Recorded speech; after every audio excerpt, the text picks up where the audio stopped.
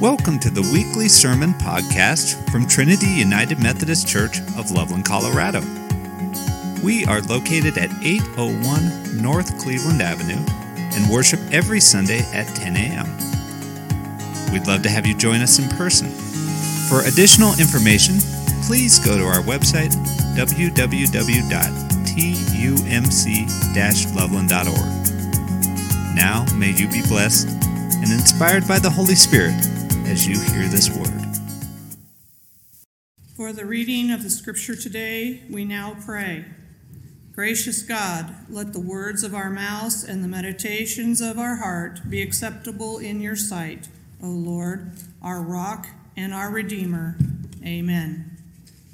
Today's passage is from Genesis 1:26 through 27. Then God said, "Let us make human beings in our image to be like us. They will reign over the fish in the sea and the birds in the sky, the livestock, all the wild animals of the earth, and the small animals that scurry along the ground." So God created human beings in his own image. In the image of God, he created them. Male and female, he created them. And from Romans 12:5 through 9. So it is with Christ's body, we are many parts of one body. We all belong to each other. In his grace, God has given us different gifts for doing certain things well. So if God has given you the ability to prophesy, speak out with as much faith as God has given you. If your gift is to serve others, serve them well. If you are a teacher, teach well. If your gift is to encourage others, be encouraging. If it is given, give generously. If God has given you leadership abilities, take the responsibility seriously. If you have a gift of showing kindness to others, do it gladly. Don't just pretend to love others, really love them. Hate what is wrong and hold tightly to what is good. This is the word of God for the people of God. Thanks be to God. Amen. Good morning.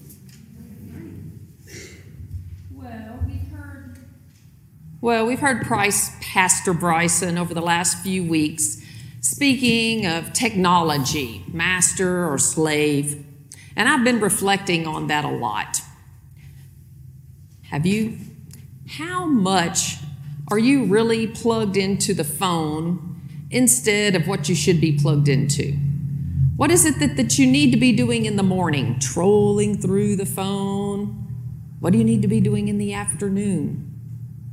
Do you need to be having dinner with your family? Watching your favorite program?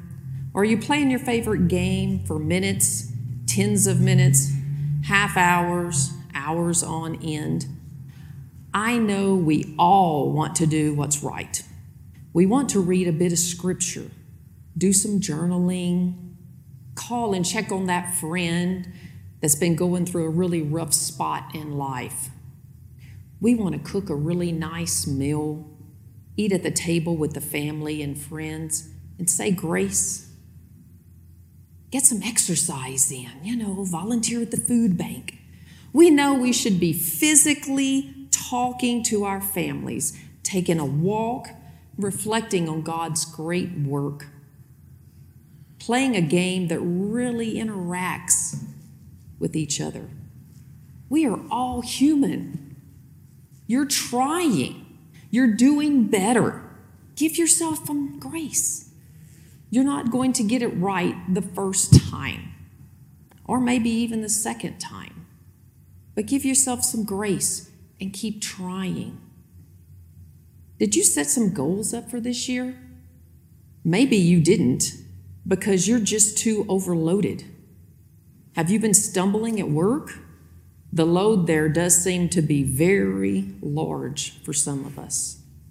I hear the teachers, the medical workers, warehouse workers, office workers, police and the fire, the maintenance people, even the retired people who are trying so much to help their children and their grandchildren. There's not enough of us to do all that needs to be done. We can't get it all done in one day. We try and we cannot. Lord, help us. Hear us. I hear parents and grandparents, singles, young adults who are so overloaded. We're trying to work to make enough money, and there never seems to be enough time for ourselves, our family, and our Lord. Lord, help us. Give us some grace. Give yourself some grace. What? Give yourself some grace. You can't do it all. Pass some of it up to the Lord. Place yourself in Jesus' hands. Lord, please help me. Fill me with your grace, your peace, your love. So what is grace? I say, Lord, please give me some grace. You say grace before a meal. You may have named your child Grace. So just the other day, I was walking down the path and I found myself saying to a family that I passed by, grace be with you. What is this grace?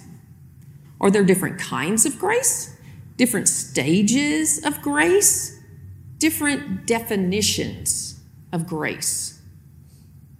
The United Methodist tradition defines grace into 3 types: prevenient grace, justifying grace, and sanctifying grace.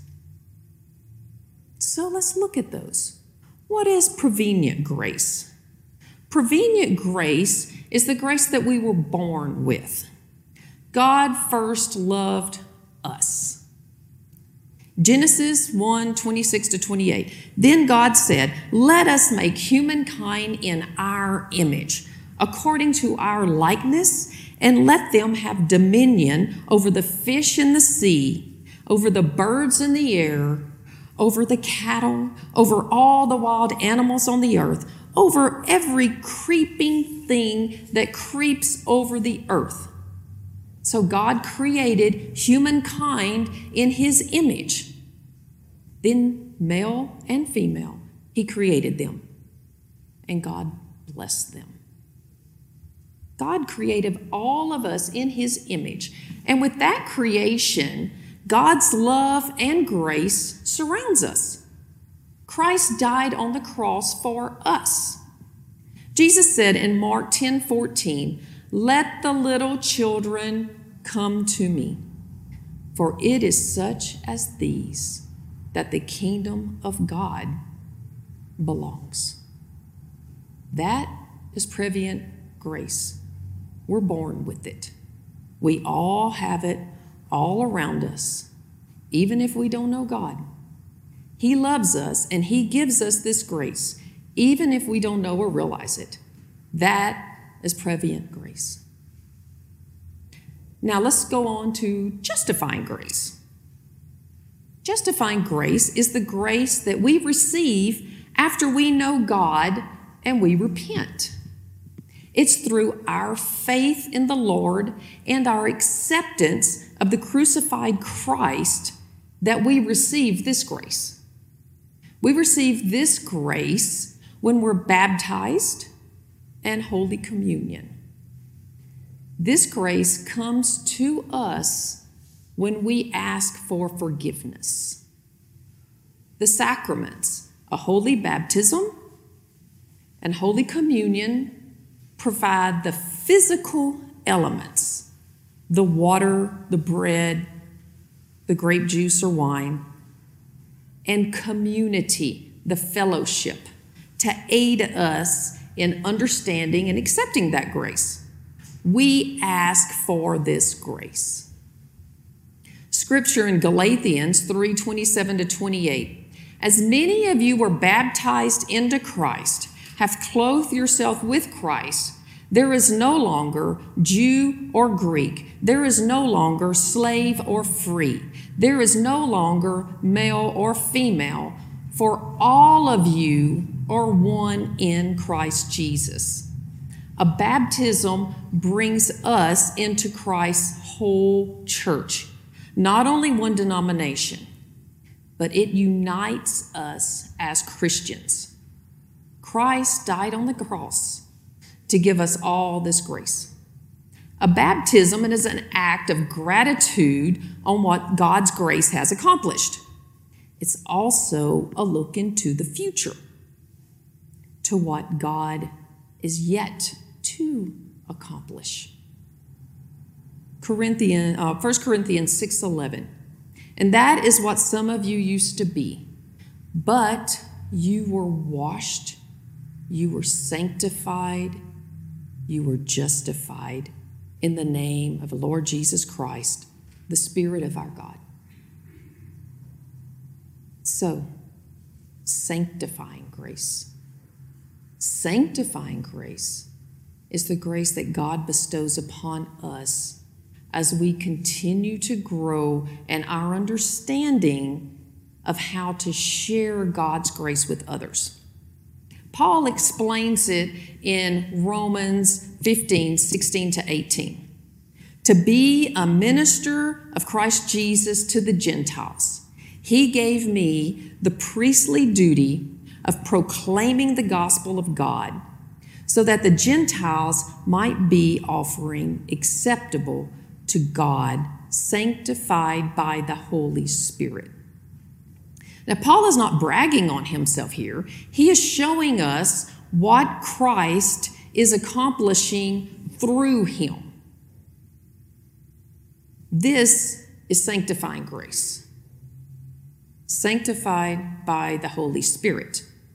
As we grow our faith and our love of God, he helps us be able to share and extend that grace to those around us. Let me explain a little more. In Romans 12:5-6, the NRSV, as Renee read, states, "So we who are many are one body in Christ, and individually we are a member of one another. We have gifts that differ according to the grace given to us."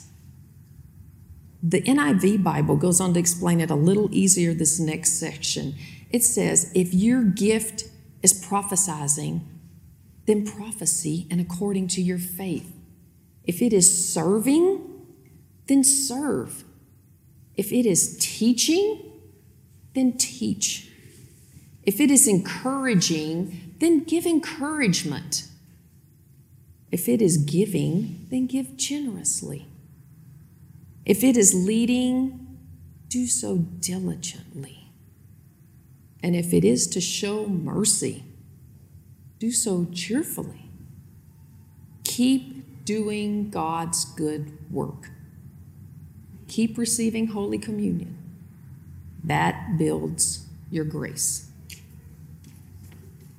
Now let's reflect back upon our intentions again, being master and not servant to technology, trying to save time for our Lord, our families, ourselves, and the planet we live on.